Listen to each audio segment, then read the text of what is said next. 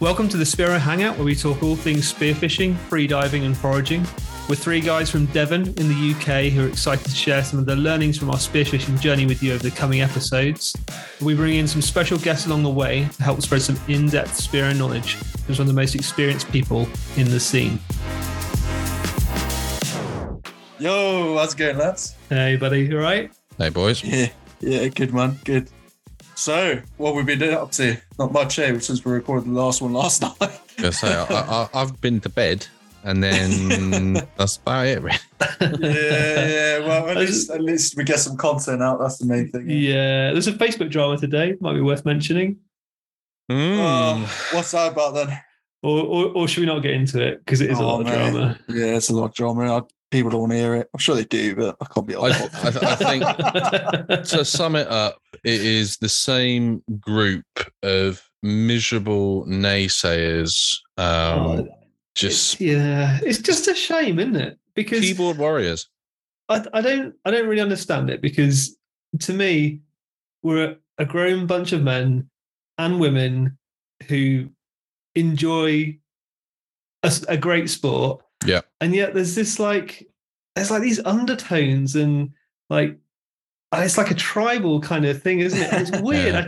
I just can't wrap my head around it. But it's always coming from the same specific people and their ilk. Our good mate Lawrence was quite spot on what he was saying the other day, and I think you had the same conversation with him, Ben, where he was saying that it's such a new sport in the UK that there isn't really like a divine etiquette established for it, whereas like with other sports, hunting sports particularly, right, there's an actual like etiquette and rules as such to follow, and going outside of that etiquette or outside of those rules is like a big no-no, and obviously then you have full rights to bash that person, so to speak. But we don't have that really for spearfishing because it's such a new and small sport.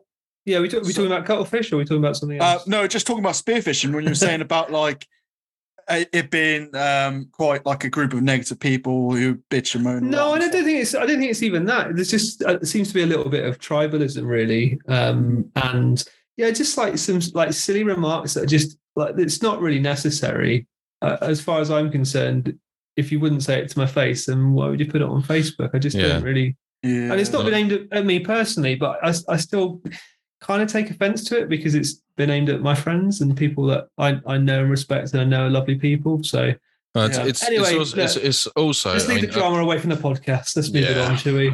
It's just, as I say, the same old people, and it's bullying, and it needs to stop. But yeah, we got Maxime Blondel coming on. Yeah, so I'm really excited to have Max on. I don't know how well you all know him. I think, Rich, you've done a course with Max before? Yeah, a couple of years ago, man. It actually, like, at the time, I thought I knew a little bit.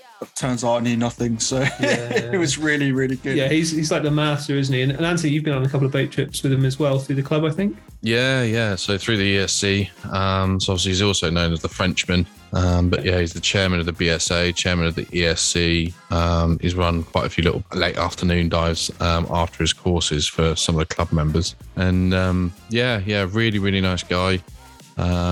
Obviously owner operator of the Frenchman Limited, and he's in his spare time. I say his spare time, his actual career. He's a medic and commercial diver. So hopefully loads of information out of him. Obviously we can't fit it all in one episode, but we're definitely going to try and hammer him as much as possible. So let's try and get him on. Max, are you there? Can you hear us? Yes, I'm here. Hello, Max. How are you? How's it going? Hi, guys. Hey, Max. Good to see you. Good to see you guys. Welcome to the Spiro Hangout. We've a long-awaited guest to get you on.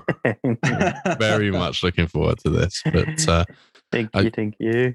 We're not going to keep you too long because I believe you're going away tomorrow again. We're taking the ferry tomorrow from Portsmouth to Caen. And then we're going to spend a week on the wrecks of the D-Day. Nice. After some big bass pollock, maybe some cod if you can manage to find them. Lovely. Awesome. Well, Max, introduce yourself. That we've we've got the notes sort of in the back end. So if you just want to go through them, your name, age, where you're from, and all of that. Okay. So, my name is Maxime Blondel. I'm 38, soon to be 39. But I live in Exeter for the last 8 years, and before that, I was living in France. Basically, a small time in Australia for a job, and but that was it. Oh, nice. Yeah. So you've been in the UK 8 years now.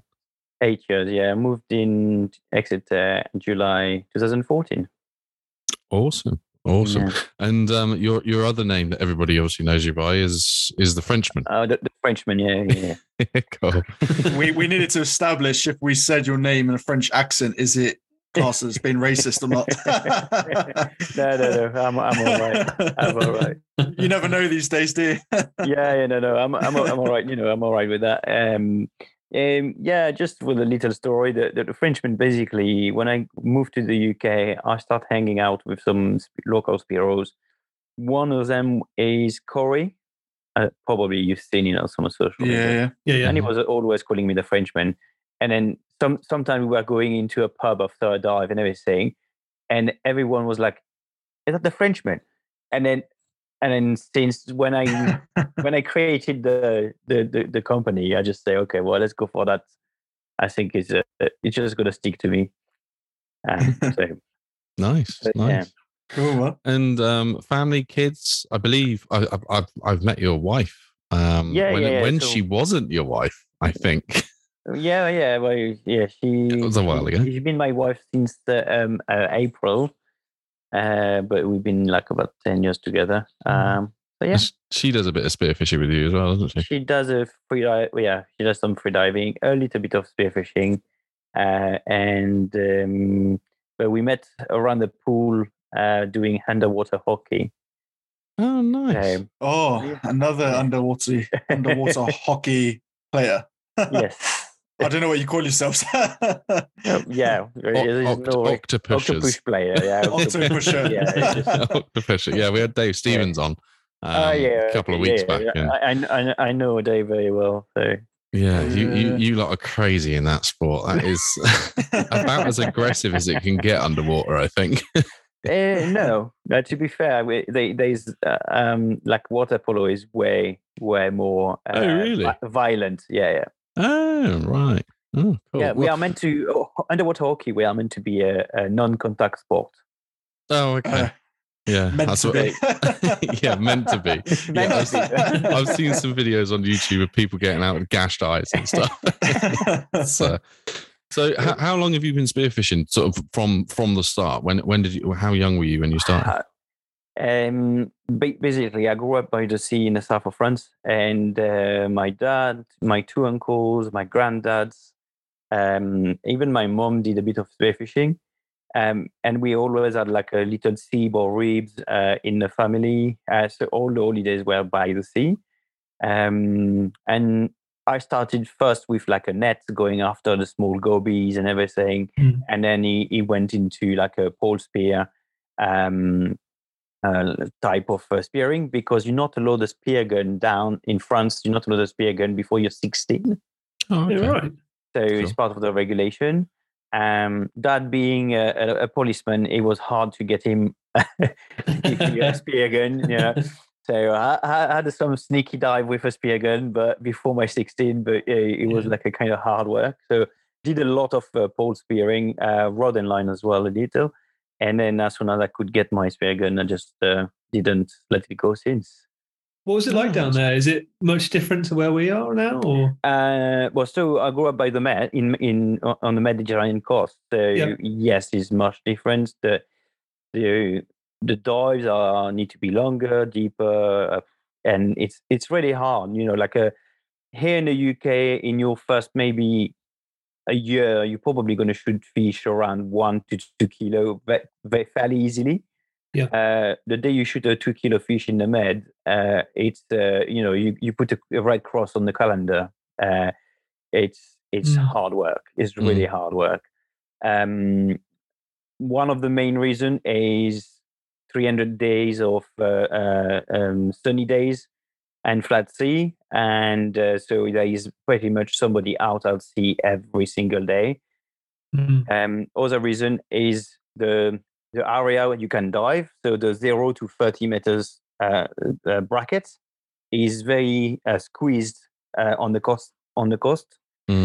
So basically, 100 meters away from the shore, you're already at 30 meters. Christ. So everyone is packed into that little area, so which makes a big heavy pressure on the fish, and then basically they adapted very well. Yeah, so the fish know it.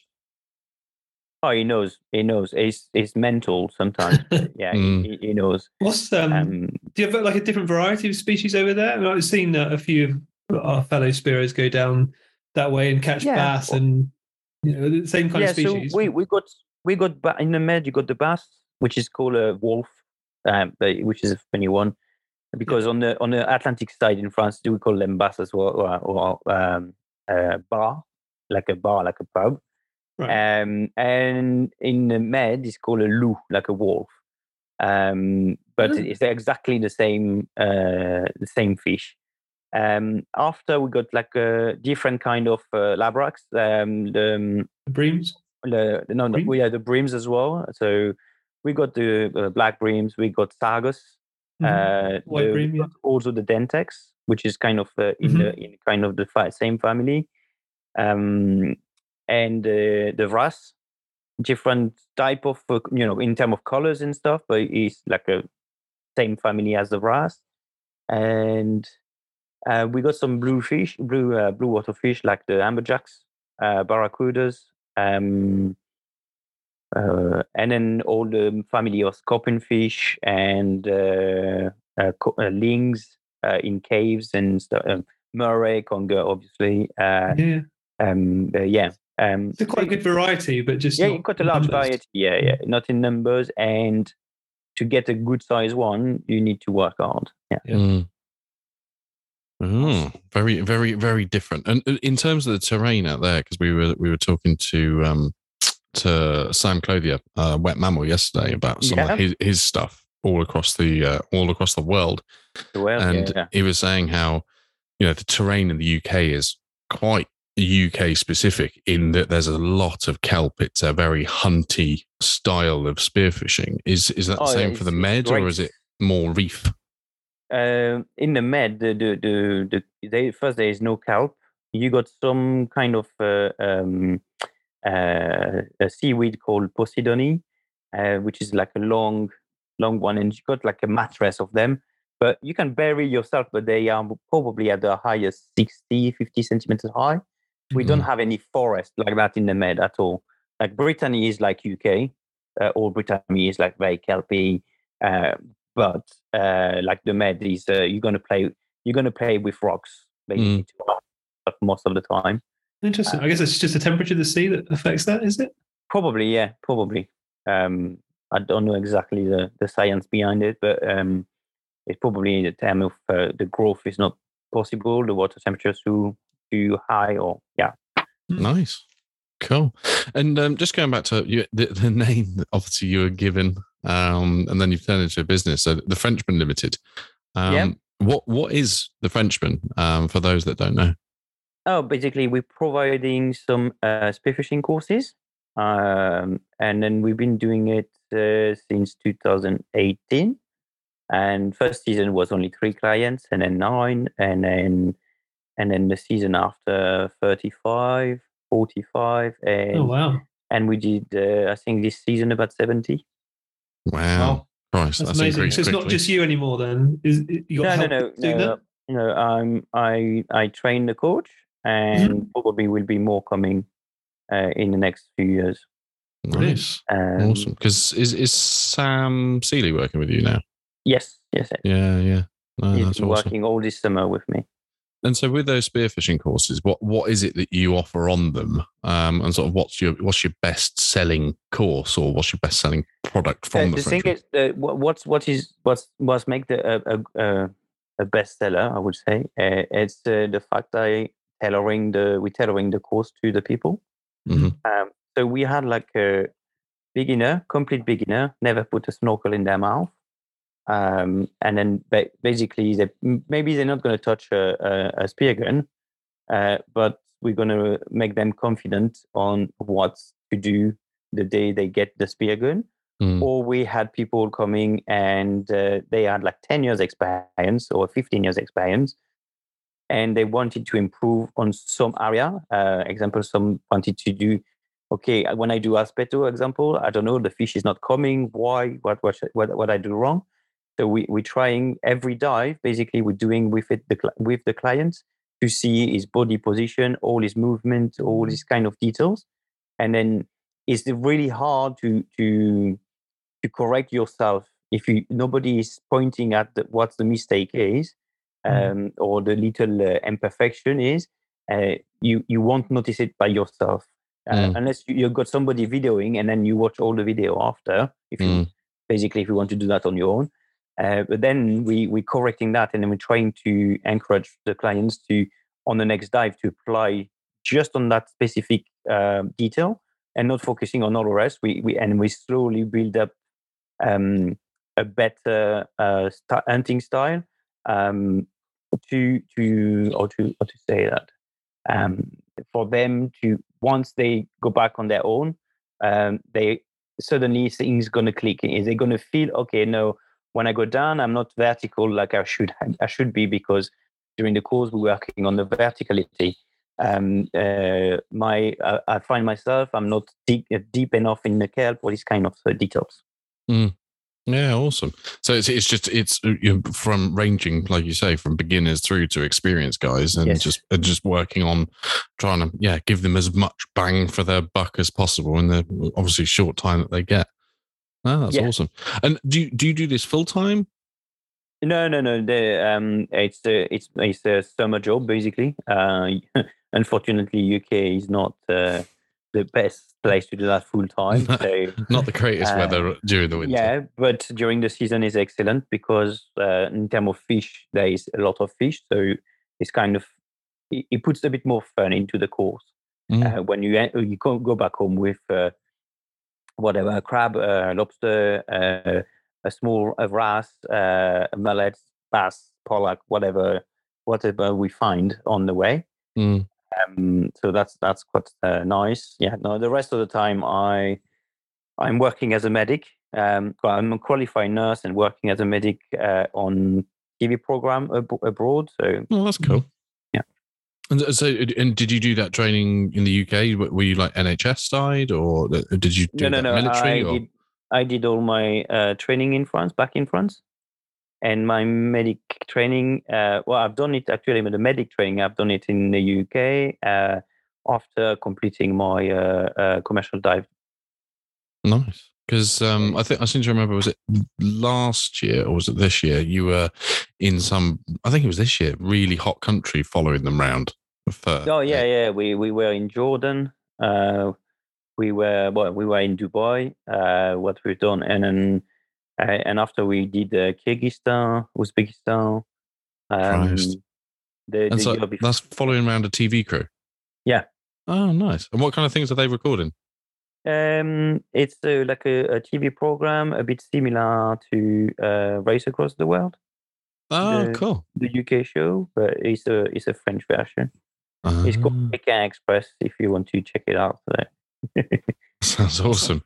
Yeah. And as part of the Frenchman, you've got your stunning, gorgeous boat that you use. Tell the listeners about that. I fucking love your boat. Honestly, that's my next. Like when you sell it to go and get a different one, okay. I want it. Okay. So it's a 585 Recraft. It's a hull from 2004. I just changed the engine last year. So is it 2004 hull? Yeah. Christ, you've looked after that well. That thing looks. But the previous owners didn't use it much. So nice. When I got it, it was quite pristine. I retubed it last year because the tubing, 20 years of tube, the tubes are starting to be tired. and I need to be relying on my boat, so I can have a burst tube in the middle of the sea while doing a course. So that's not acceptable. So he got new tube last year. Last year it was like in February. Sorry. So yeah. Nice. So yeah.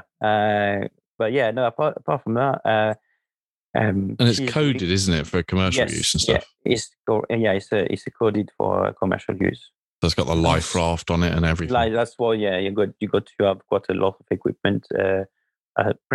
Mainly in safety equipment is required. Yeah. Nice. And the one thing that I will say about going on a boat with Max is you don't realise how many people don't think about spear tip protectors until they get on your boat. Honestly, the start of any boat session that I've gone out with Max has been right to the steering wheel, on the right hand side of the steering wheel. Sorry, on one of his like chrome bars. Yeah. There's like 20 spear tip protectors. By the end of that session, there's none, and it's like, where the fuck do they go?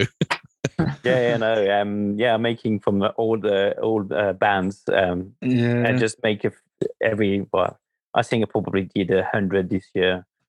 I got two left hanging. So you need to charge everyone at least £1 for them. I don't know. So moving on to like your courses and stuff, Max. I actually did a course with you a couple of years ago. Yes. Which was really cool. Actually, I really enjoyed it. But let's talk, because obviously I saw your recent post yesterday about your new tiered course system. So I thought it'd be quite a good opportunity to speak about it tonight, and like for you just to tell everyone what it's all about and sort of clarify what we're doing, really. Well, what basically my idea is to by doing like steps, people is to be very clear with my clients, so people know, clients know exactly what they're coming for, and there is a clear it's just about the clarity of, you go in that course, it's not people saying, oh, it's a spearfishing course. Now it will be that many points to go through to validate your level, and then obviously that open to your access to the next level, and so on. I don't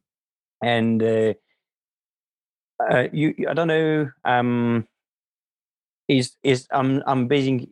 standardizing my own course. I've been seeing, I have no intention to standardize the whole UK. I don't have that pretension at all. So it's only. There's been a few posts on Facebook, hasn't there, about things like that? But that's why I thought it'd be good for you just to clarify what you're doing, really. Yeah. No, but I don't want. I don't know why some people are so aggressive. Like, we are 180 comments, So on. Yeah. I mean, I've been following it on Facebook all day today, and I haven't commented because it's I'm actually pretty fucking seething at quite a lot of the people that have posted stuff, because it just makes no sense whatsoever. Before I get into that though, with the tiered, so are you sort of aiming to go for like I don't want to say an AIDA or RAID or anything, like a step-by-step program that takes somebody that can be completely new through to advanced levels, and just giving them the recognition of, look, we all know that Max the Frenchman is a phenomenal spearfisher. So out of anybody, really, yes, you've got the authority to be able to say you're either a brand new diver or you're decent. And it will be like requirement for each level. If you don't fit in a requirement of level 2, that means you need to pass by level 1. And for me also, it makes it safer for me as a business owner, is for my clients can't, if they fit in, don't fit in level 2, they can't do the course level 2. Is very clear. It's easier to understand where you stand, and then we can work on. Yeah. Well, going back to those posts on Facebook, I mean, as I was saying, I think what I can see, or from my point of view, what you're trying to do is similar to the AIDA that is for free diving. And I can't see anything wrong with what you're suggesting or what your business is doing whatsoever. I think, and we'll move on to the BSA in a second, but I think a lot of people are saying, well, Max is chairman for the BSA. This is going to be, he's going to be putting the BSA into have to have these kind of. To go spearfishing, I'm not stopping anyone going spearfishing. First, people coming on my course, they're choosing to come on my course. I'm not pushing anyone to come on the course. Yeah. And secondly, we can do the parallel with ADA if you want. It's not because ADA is there, which is an international recognition, which I'm far off that recognition yet. It doesn't stop you going freediving with your mate, even if you're not an ADA diver. So I don't know what kind of scarecrow they're afraid of. I don't understand, but I saw a lot of posts on the Facebook saying, calling for, as soon as they saw this, calling for the BSA to put a statement out to say that there's going to be no requirements. And I literally sat there going, and the amount of people that said it as well, the BSA has got nothing to do with these courses whatsoever. No. That is Max and the Frenchman, not Max, the chairman of the BSA. And exactly. They are black and white. And I haven't put any kind of my business into the BSA, despite being a chairman. So I'm completely split between my business and I do the job to say these two entities separated. So I don't know what people are thinking. That's with my power, because we saw that. I can achieve in the BSA. No, I think I can achieve a lot more on my own. Yeah, absolutely. I mean, one of the posts that was perfect was, and the BSA is a great association, but that there's a few, I think it was like a few thousand spearfishers in the UK, of which there's only 300 in the BSA. Exactly. The BSA doesn't really have a massive amount of clout, but at least it's going in the right direction and it's the right associational setup for the cause, for the good of the cause, if you see what I mean. There's been an absolute avalanche of dickheads. On Facebook at the moment. And I think that just a lot of people need to shut up and wind their neck in, or sort of grow up and appreciate that we can all disagree with things. It doesn't mean that you then start name calling or expecting stuff from people. But it's the easy way of Facebook and all the social media. Out of curiosity, what are the sort of like? I mean, I guess the requirements to progress to the next level of your tier courses would be like a massive part of that would be depth, I guess. There is a component of depth, obviously, and then there is time, but we are far away because my view on the breath hold is you don't need to be a 3-minute diver to catch any fish. So we are far away of any kind of requirement for the free divers, like 3 minutes or this kind of stuff. It's not there. And also there is a kind that's one of that's a prime for you guys. There is a kind of a parkour with a shooting at the end and the re-rigging. So we will ask us how the client is able to do this parkour. So, well, I'll be all right at the depth part, probably the time, but when it comes to the shooting at depth, I'm going to fail because my aim's terrible. Well, it will be on static target to make things. I'm probably still going to miss. I'm surprised I hit the gilt yesterday. Have you figured out what the tiers are or the requirement is for the tiers yet, or is that still all a work in progress? No, that's pretty much established. A few details, but it's pretty much established. There's 3 tiers. Yeah, will be 3 tiers. Yeah. So just end game to be tier 3. What have you got to be able to do? End game is 30 meters divers. Nice, cool. Because, and what a 20 kilo tuna. No, basically there is no absolutely no requirement, no passing points of catching, because I think you should change that. I think unless you catch a tuna, anyone can blank. It's there's no point of you got to. Yeah. I don't want people to be pushed to kill for killing. yeah. So that is not part of any kind of passing point for me.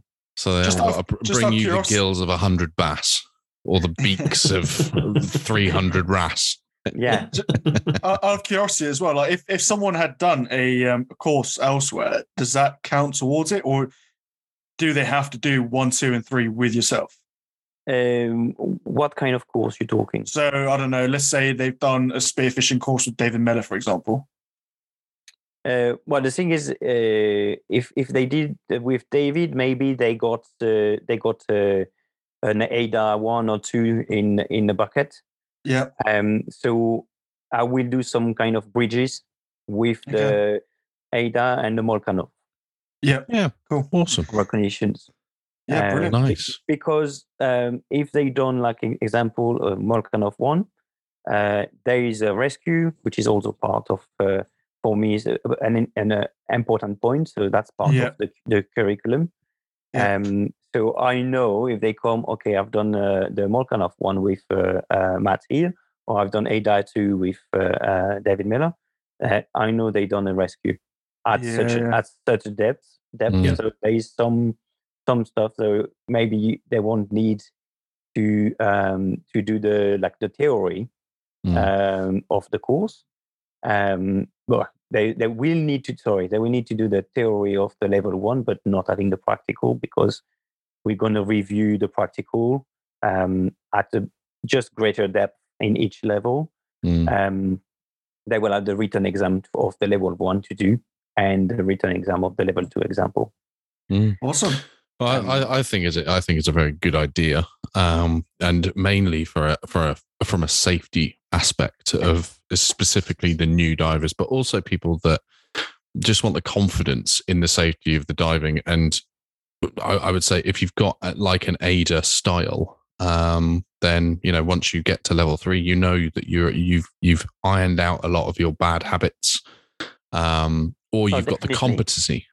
Yeah, definitely. But everybody on social media that's trying to pull the BSA into the Frenchman's courses, wind your neck in. It's got nothing to do. They're not crossing over, and it just so happens, Max is the chair of the BSA. So tell us a bit about the BSA. What is the BSA? What's it all about? Who's it for?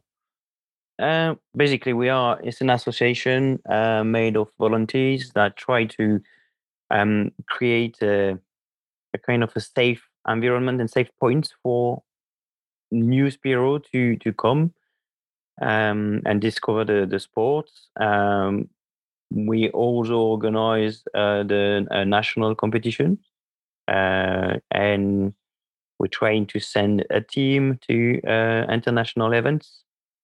So yeah, that's basically the aims of the association. Nice. However, yeah, and so you say it was for sort of a new for new spearfishers, but I take it obviously everyone that's a spearfisher really can get in and reap the rewards of the benefits of the BSA. It's a very small association, so a benefit you shouldn't expect any very massive benefit. But the prime one is the fact that we managed to get an entrance cover for our Spiros for when they go hunting on their own, which is probably the cheapest one you can get on them. But you won't find cheaper on the market anyway. As an individual, we also pushed on the last with the before our chairman with Matt Newman. We were pushing hard on developing clubs, so Piros can have an answer to question locally.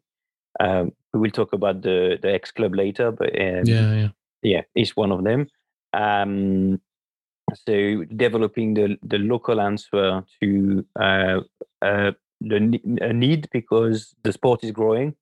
After COVID, people have changed their lifestyle.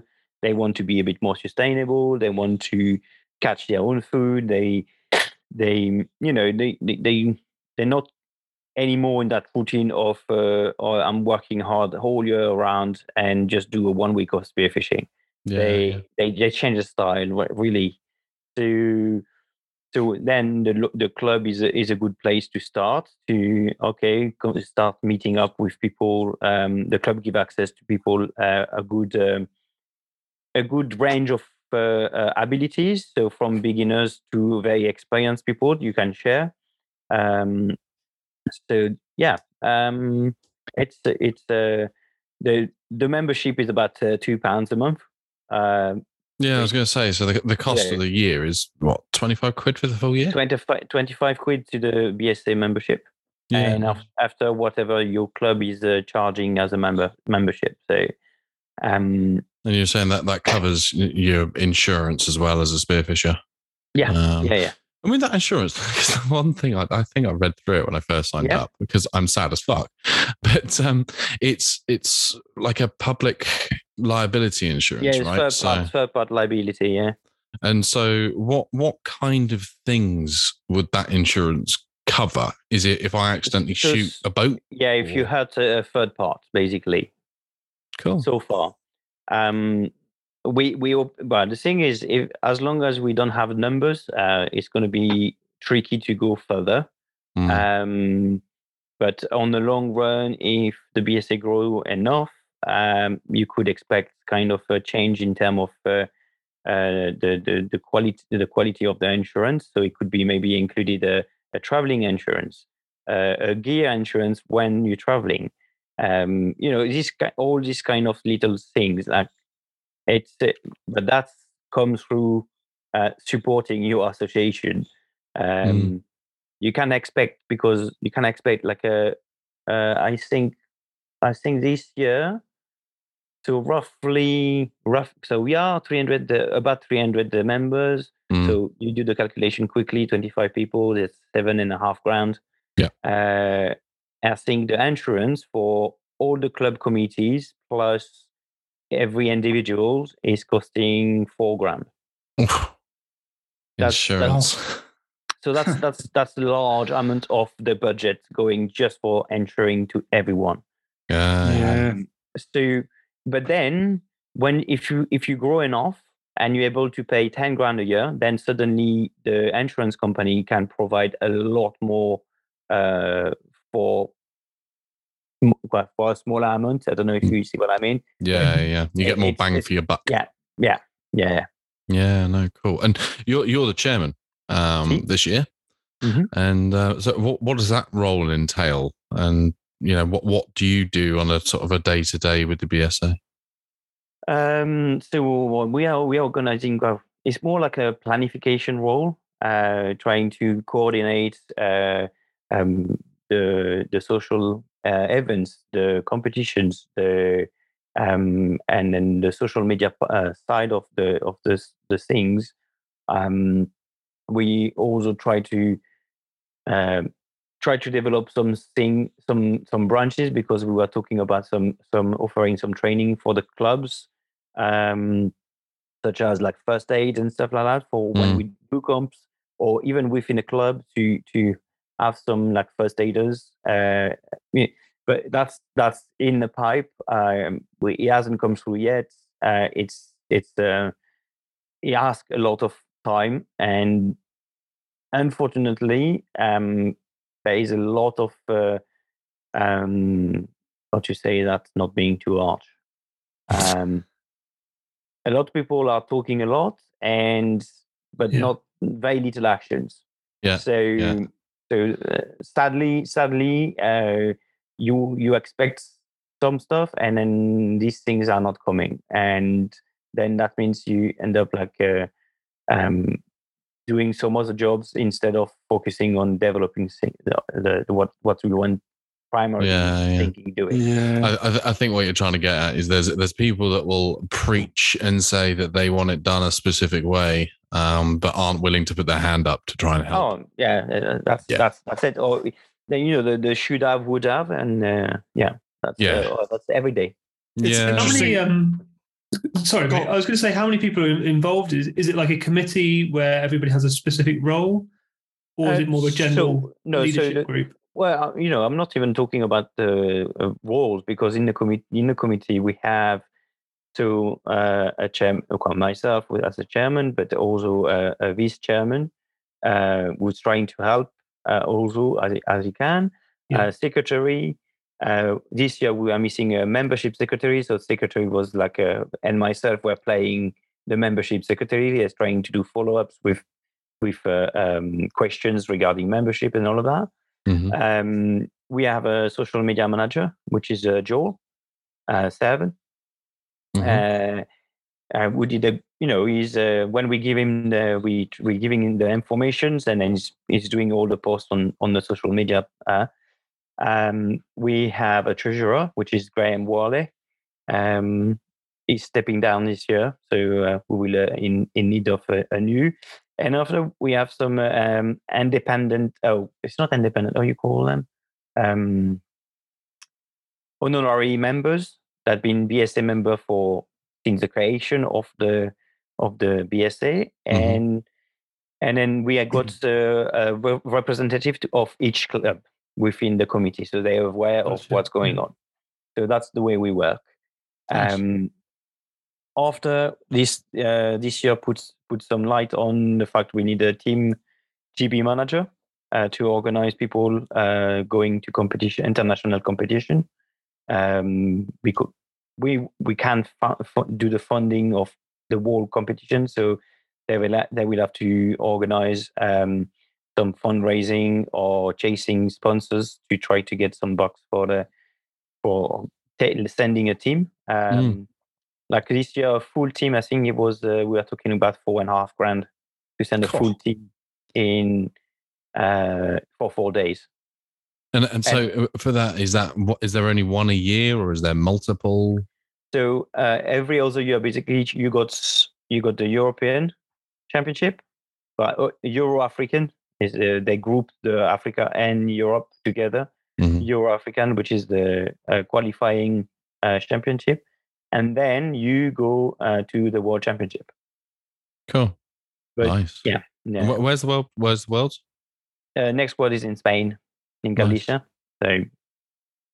So cool. So, yeah.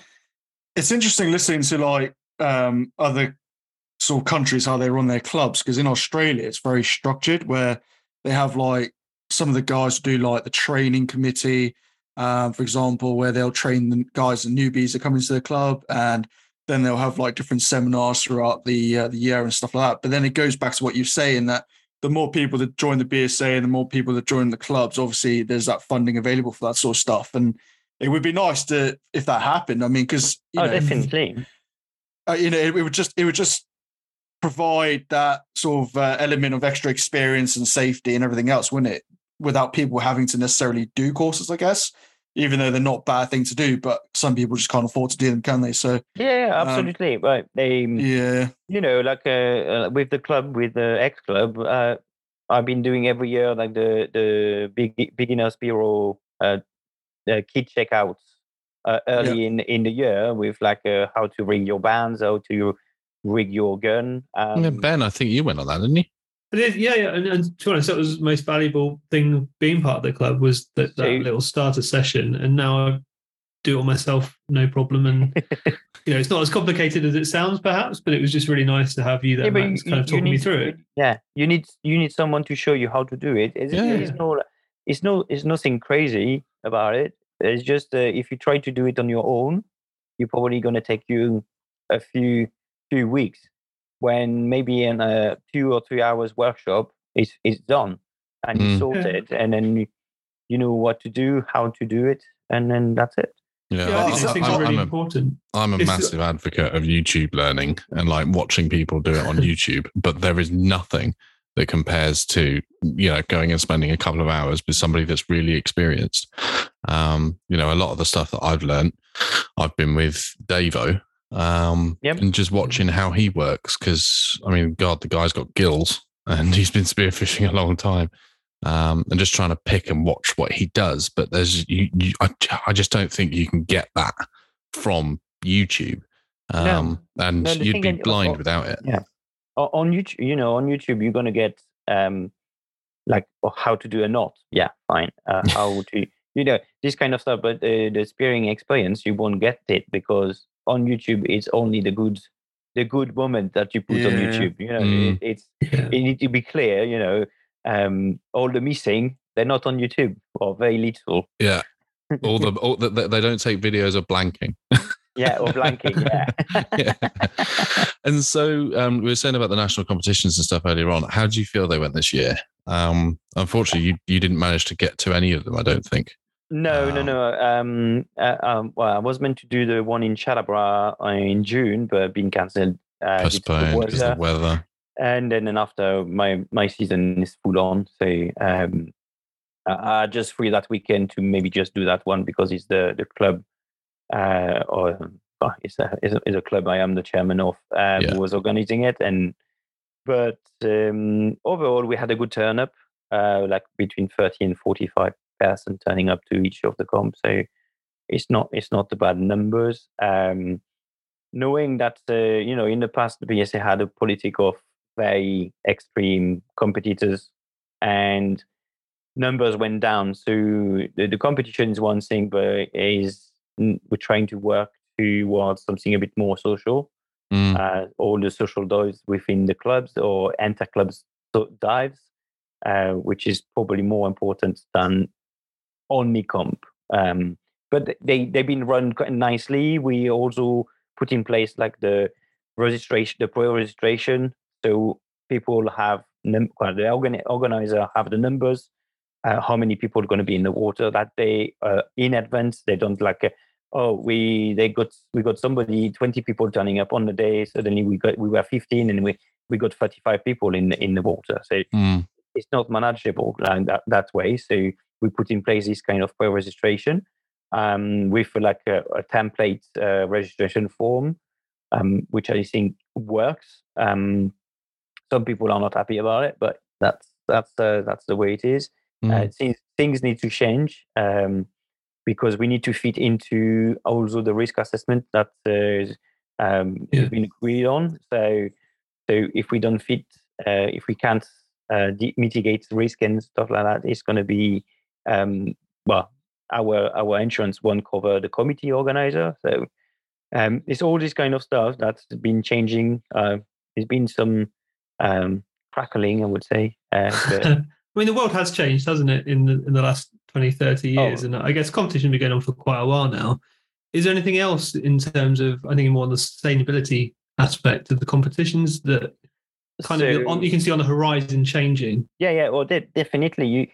You can't have all the species there and shooting 20 of each fish. So there's already a cap of 10 for the non-capped by a bylaw.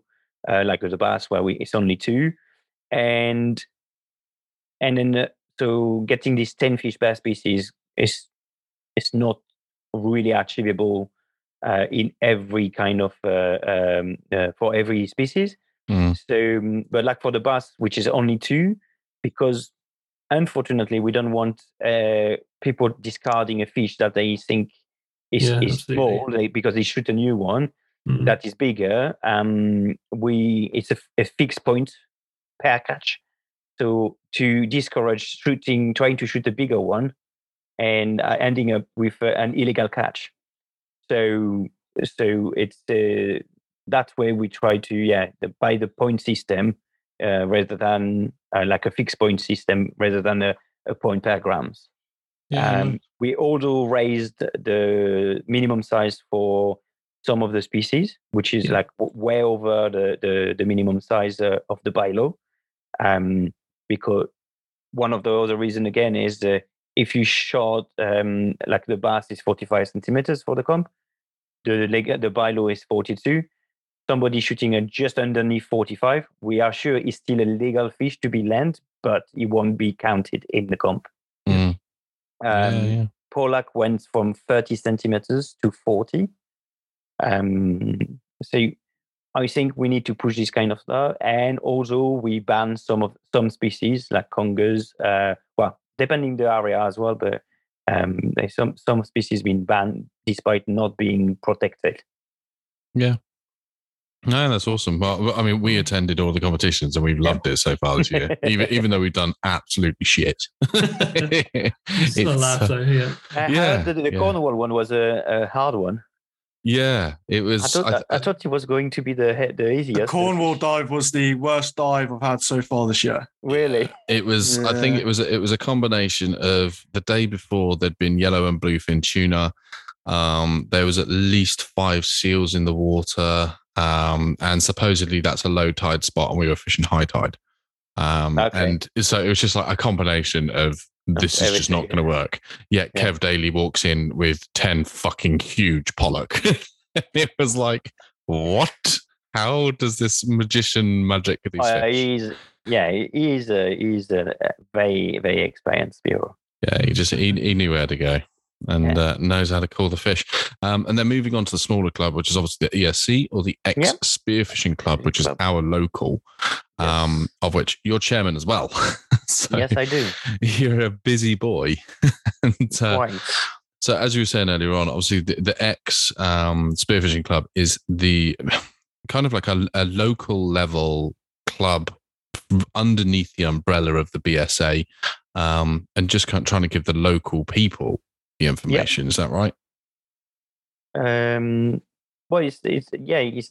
we are keeping the local. Yeah, the idea is to have like we are Devon based, and then we trying to have most of our members are Devon based as well. You know, we might have few Welsh and few Cornish, but overall is all Devon based.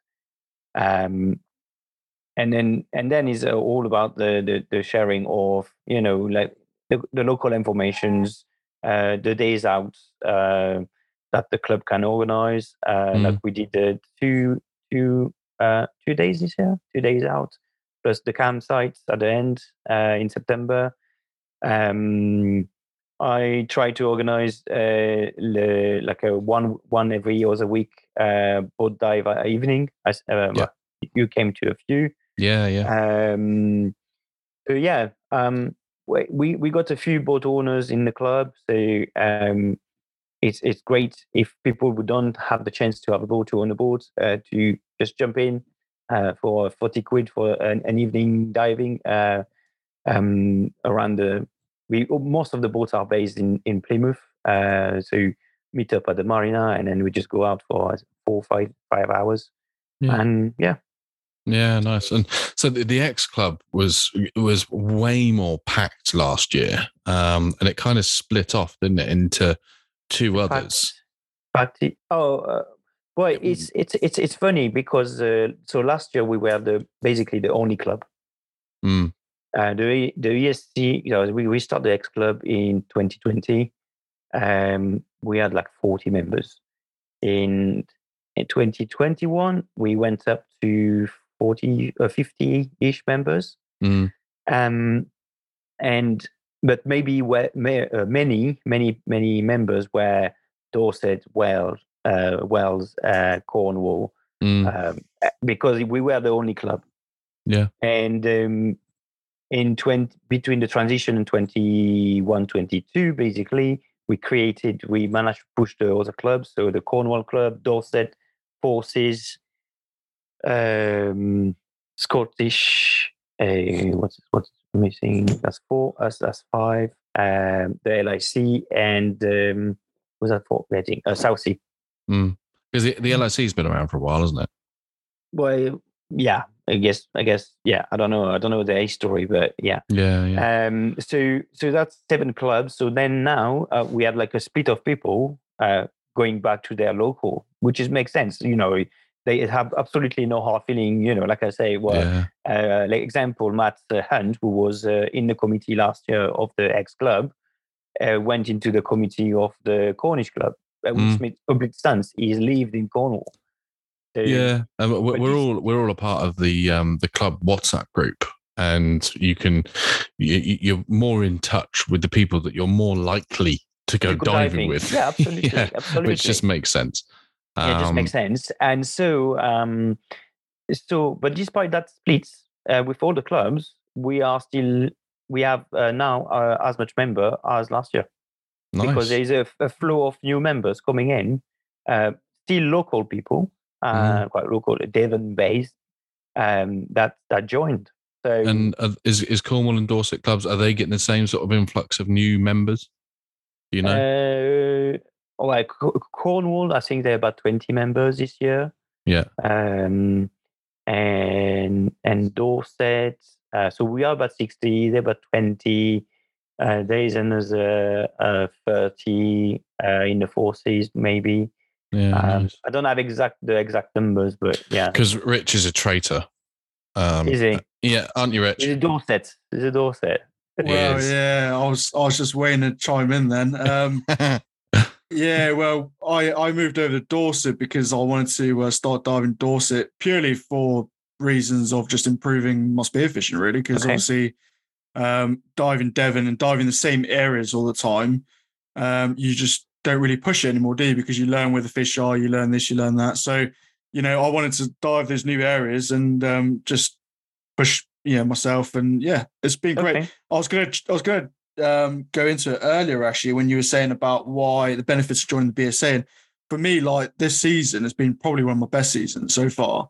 Okay. And that's purely down to some of the club members of Dorset, like them helping me and assisting me. And like I've said it before and I'll say it again, like, massive thanks to Dan Newman. But yeah, Dan's literally like taking me under his wing and just like, lending me gear to try, for example, told me like, a couple different spots, but not just that, but like also how to hunt in those spots. And so I've learned loads from him already. And I'm actually on the committee now for Dorset as well. So it's really nice to get. Are you?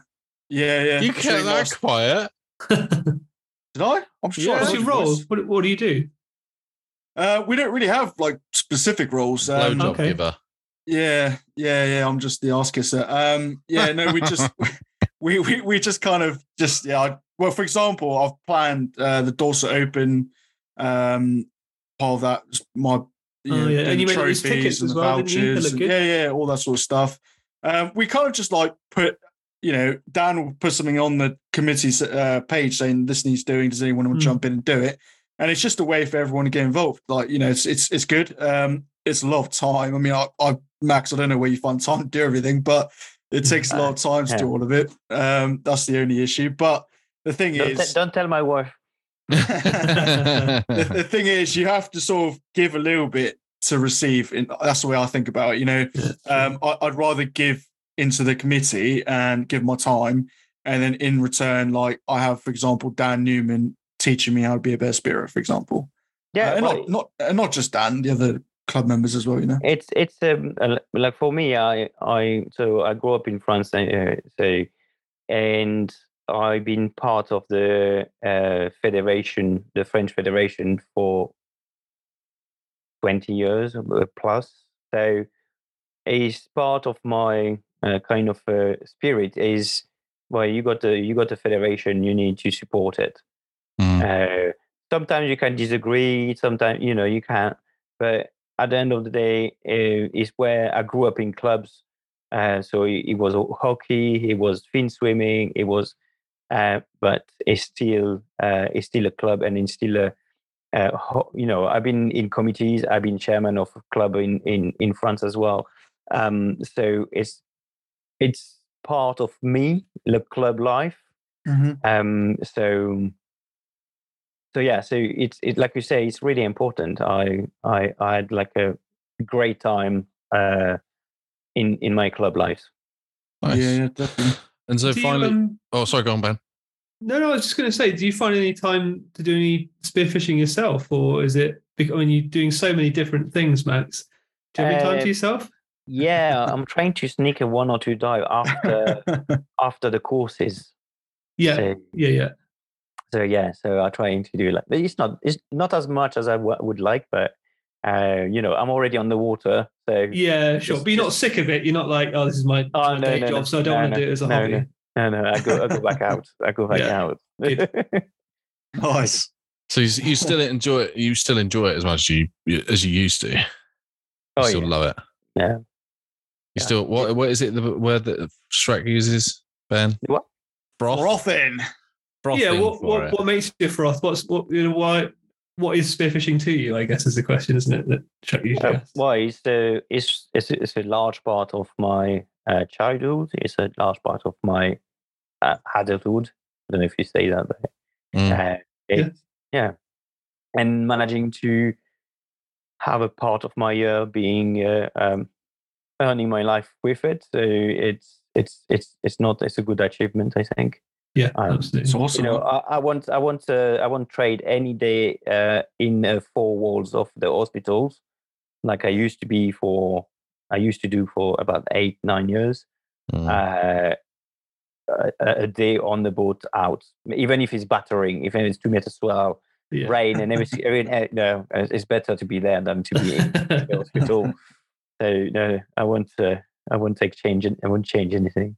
Love it. Nice. Yeah, and what's your most memorable dive so far? Being sort of like, say, for example, the most beautiful or the most memorable. What's like the one thing that you think back to that one day that you were diving and you go, yeah, I haven't had anything like that so far.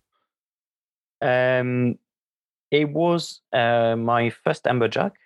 I was 18, and so we were 4 spearers on board, put the anchor in, and I'm the first jumping in, and I had a feeling something was around, but I had no clue what. I was expecting more like a Dentex or something quite small, and suddenly I got that massive torpedo coming straight at me, and I was like, "Whoa, okay!" And I was seeing just a black cylinder coming towards me, and what's going on? What is that stuff? And it's a Russian submarine. Yeah, it's a Russian submarine. And then suddenly, just like give a tail, and then went sideways, and I saw the wolfish on his full length, and then he carried on coming after that towards me. He just did a shot, swim hard to the surface, and just like scream everything I could. And then my mates came, and then they put like an extra tube spear into it. And then after holding it into the boat, it was like a sketch, because one of them just holding the tail, and the fish still put some tail flip, and then he lost his mask, his snorkel flew away. Christ. And the way back to shore. So basically, where the boat was moored in a harbor, and my family had a house like probably 500 meters from the harbor.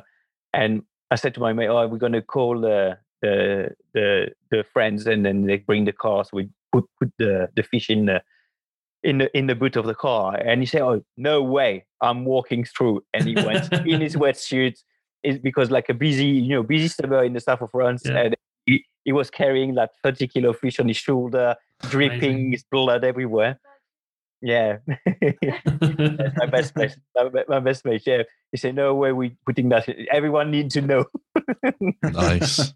So yeah, so that was one of the memorable words. Yeah. Cool. And so on the flip side of that, what's the scariest moment you've had while spearfishing? Oh, I think his boat. Yeah. When you see the boats passing, when you are underneath at like 20 meters and looking up, and you see the boat is passing maybe 5 meters away from your float full speed. And then you're just like, okay, I'm just gonna wait a bit longer. I've been, touch wood, I've been lucky. I didn't have any close encounter where I was like less than a meter away from a propeller. But yeah, boats are a danger for us, definitely. And you've never had any sort of experiences as shallow water blackouts or anything like that? Once again, touch wood, no. Good. Yeah, best way to keep it. Yeah. Nice. I think when I was like a 16 at the early stage, and once my the line of my float lines being under a rock, and then I was coming up, but suddenly a fella pulled down. I released my belt, but it was kind of a stressful moment. Not scary, but stressful. Yeah. Yeah. It makes you think, but yeah. Oh, it definitely make you think. Yeah. And what? So, have you got a favorite eating fish in the UK, Max, or is it what's your preference if you're going to go hunting? I'm 100% flatfish. Yeah. Oh. Any flatfish. Yeah. Do you have a favorite? Like sole? Or? Well, sole, place, even the flounders. I find them good. Yeah, I was saying that the other day. Yeah. I didn't have luck to shoot a turbot, but I ate turbot in the past, and then they're really good. But yeah, flatties. I would say flatties in general. Would that be your dream fish then, a turbot? Like, would that be your dream fish to land a turbot, or? Well, it's one of my is in the bucket list. Yeah. What else is on your bucket list? Oh, nice gunnard. I saw a few, like a 20, 30 centimeters one, but like a nice big one would be great. What else? Like, I don't know. There's so many fish, That's really annoying me about the other afternoon, lobster hunting, and I saw a gurnard, and it was huge. And really? It must have been 30, 35 centimeters ish. So huge for me, considering I've never seen it, but they're so pretty. Some of them, yeah. Their wings, their fins that come out that are all like blue. Yeah, it was absolutely stunning. Take it with a pinch of salt, mine, because he did miss an 18-pound pollock in Scotland. It was a 24-pound pollock, actually. Fucking hell. It made bluefin tuna look like whitebait. It was huge. There's a few fish I haven't caught yet. So, like I saw a few John Dories as well. But, cool. That big, the body. It's too small, It's just well, even if I think there's 26 centimeters, the minimum size for them. Yeah, that's still a big fish. It's ridiculous. It's just it's 26 is that. So it's, to be fair, I wouldn't. Oh, I've seen some of them. I didn't shoot. But yeah, there's a few fish I haven't shot yet. I haven't catch. Interesting. Nice. Like back in France, megas. Like what you call them in mullerways. It's something looks like a mullerway. Right. We have them in the Atlantic coast of France. So that is one of the big fish. Nice. And so with the spearfishing, do you still dive Europe wide? Do you still go over and dive in France? And which do you prefer? Do you prefer? When I go back to France. 2 or 3 times a year visiting the family. I always squeeze a dive with my buddies there because all my family is still in the south of France. So yeah, always squeeze a dive. I lost a massive dentix like 2 years ago. I was like gutted. But, it was a big one. But that's part of the game here. I still enjoy my dive even in the med, even if I know it's going to be hard work. So just before we get into listeners' questions, what item of gear could you not live without ever? My piecette. Why is that? Well, honestly, just top infections make you don't stink pee all the time. Before my 16, I actually didn't have piecettes, and probably my parents hated me for that. So it just changed your comfort, and being comfortable in the water is it's a prime. Yeah. See, I still haven't got a piecette yet, but I think. Have you not? I didn't realise that. No. I couldn't do without it now. That's why he showers like he's in Baywatch after the commentary. Exactly. that 30-litre drum of hot water I've got. He's there like shaking his head around. I'm like, oh, fucking hell. Put it away, man. Nobody wants to see it. Oh, shut up. You're getting fucking turned on by it. I couldn't spend that many days in the sea and not having a piecette. No. Yeah, definitely. It's, I don't think they make one big enough for me. That's a problem. And finally, money no object. What one thing would you add to your arsenal for spearfishing? I written down, I've written down just a new boat. Yeah, and so yeah, you've written a new boat setup for specifically for spearfishing. Yeah. Is there one that you'd want? Have you got your eye on something? There's nothing. If it was, no money talking, no money object, it would be like a custom one where you got like a hatches that can hold a spear gun completely, all protected. There's fins set up. Everything has a specific space, but also very easily to be picked up when you want to jump in. Yeah. Every little space will be optimized at the maximum to have a clean deck when you travel, and then easy to pick up to jump straight in. Yeah. No. Would you have a rib still, or would you go? Yeah. No, I'm a rib guy. See, the only thing that I've seen, because I've just got a new little rib, a little 4.5 meter Avon Adventurer.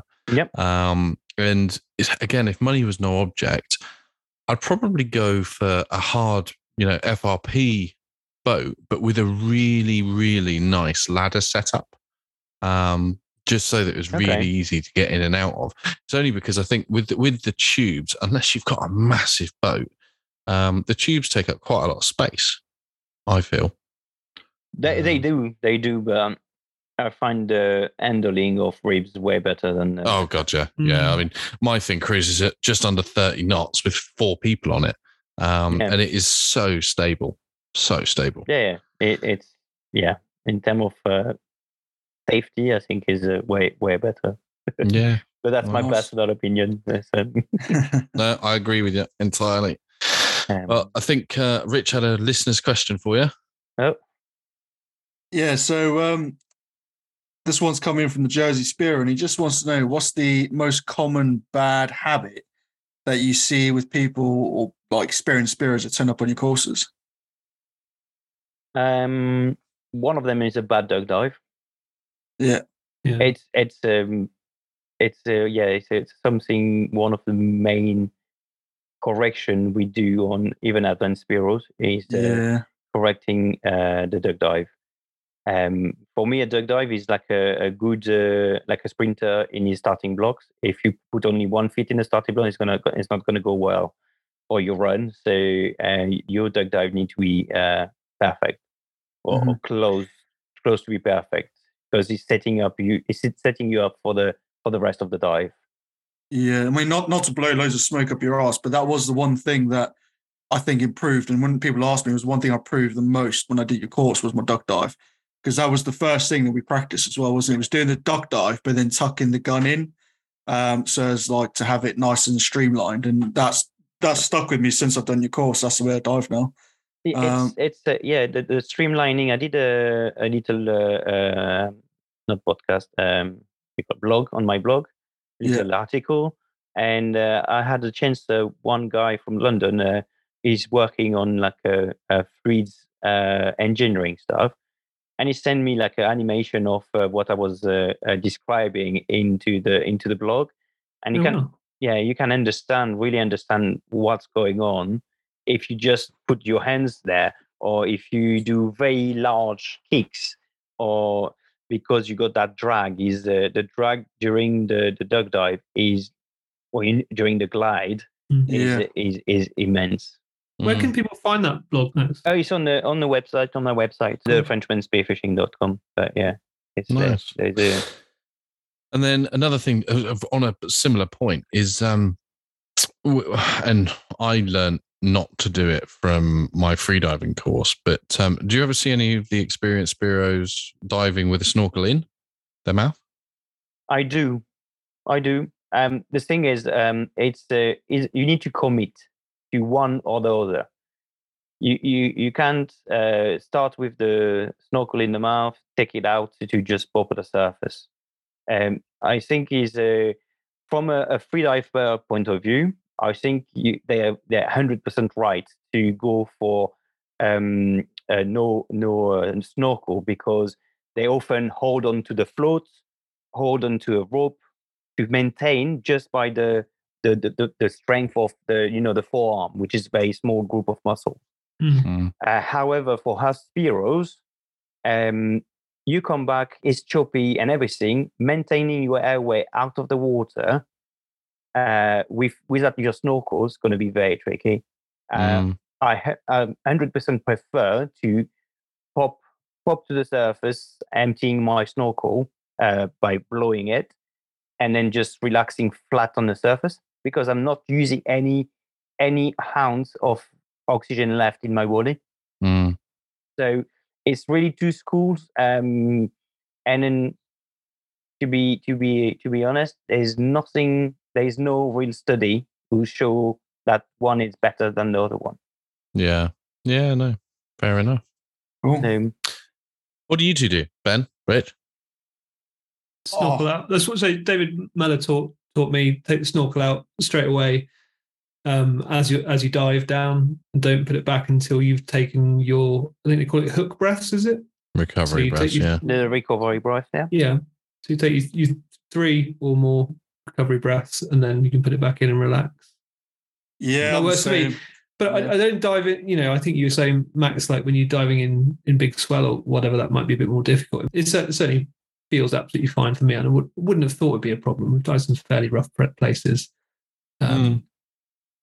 Rich? Yeah, pretty much the same. But even if you're diving in big swell, I tend to find if you like turn your back to the swell, you can still get your recovery breaths in anyway. So, one thing that I have found more recently, and again, it's nothing to do with the snorkel in the mouth or anything, but my right ear is constantly having an issue with equalizing after 2 hours of diving.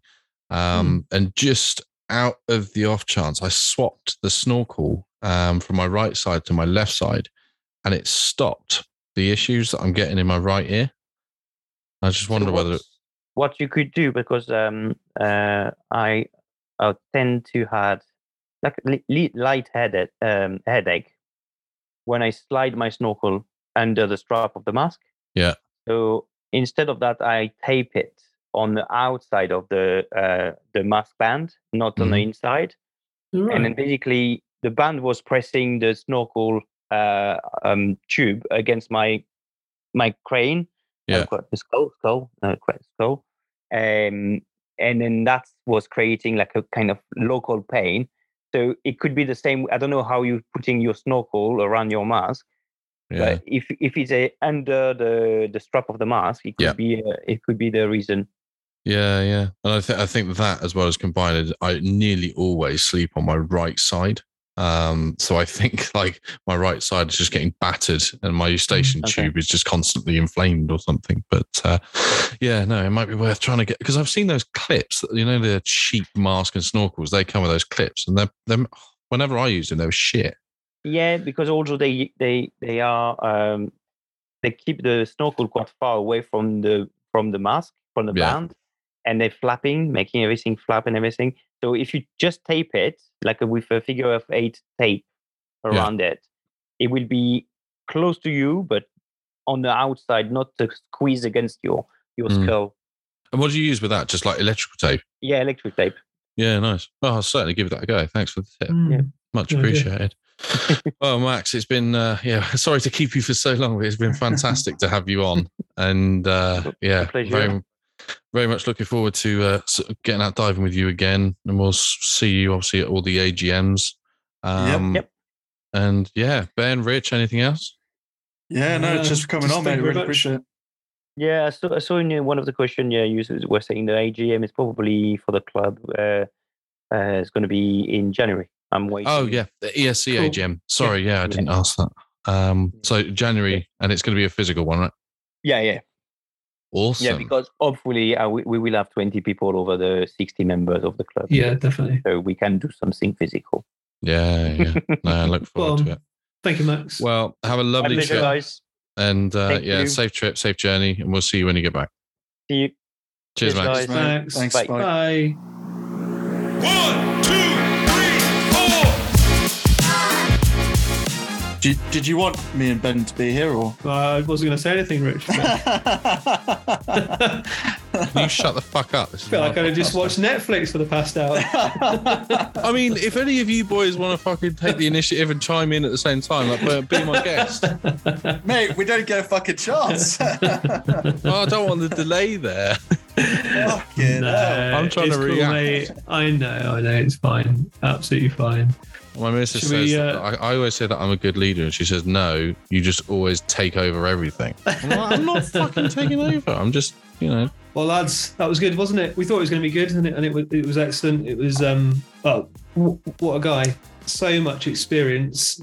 Another one who's been spearfishing since a child. I feel like I've missed out on 20 years or something like that compared to these guys we've been having on. Yeah. Yeah. Well, the good news is that we're still a fair way from Davo's age, so we've still got a while to catch up. What's that, 300 years? Yeah. But no, it's really good. Max is a lovely bloke, and look forward to getting out with him at some point soon again. And hopefully a lot more people put their hands up to, in the spearfishing community to assist with the BSA, and just grow the sport, grow the group, grow the association, and make it even better than it is.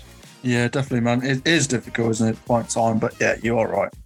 And it's also difficult to please everyone. I think everybody needs to realise that in any association or any group, you can only do the best of pleasing as many people as you can, but sometimes you're going to have to say no, especially when it comes to money of such a small group. So, well, me and Ben have learnt this. We can't please you most of the time, so you can. You're just not touching me in the right place.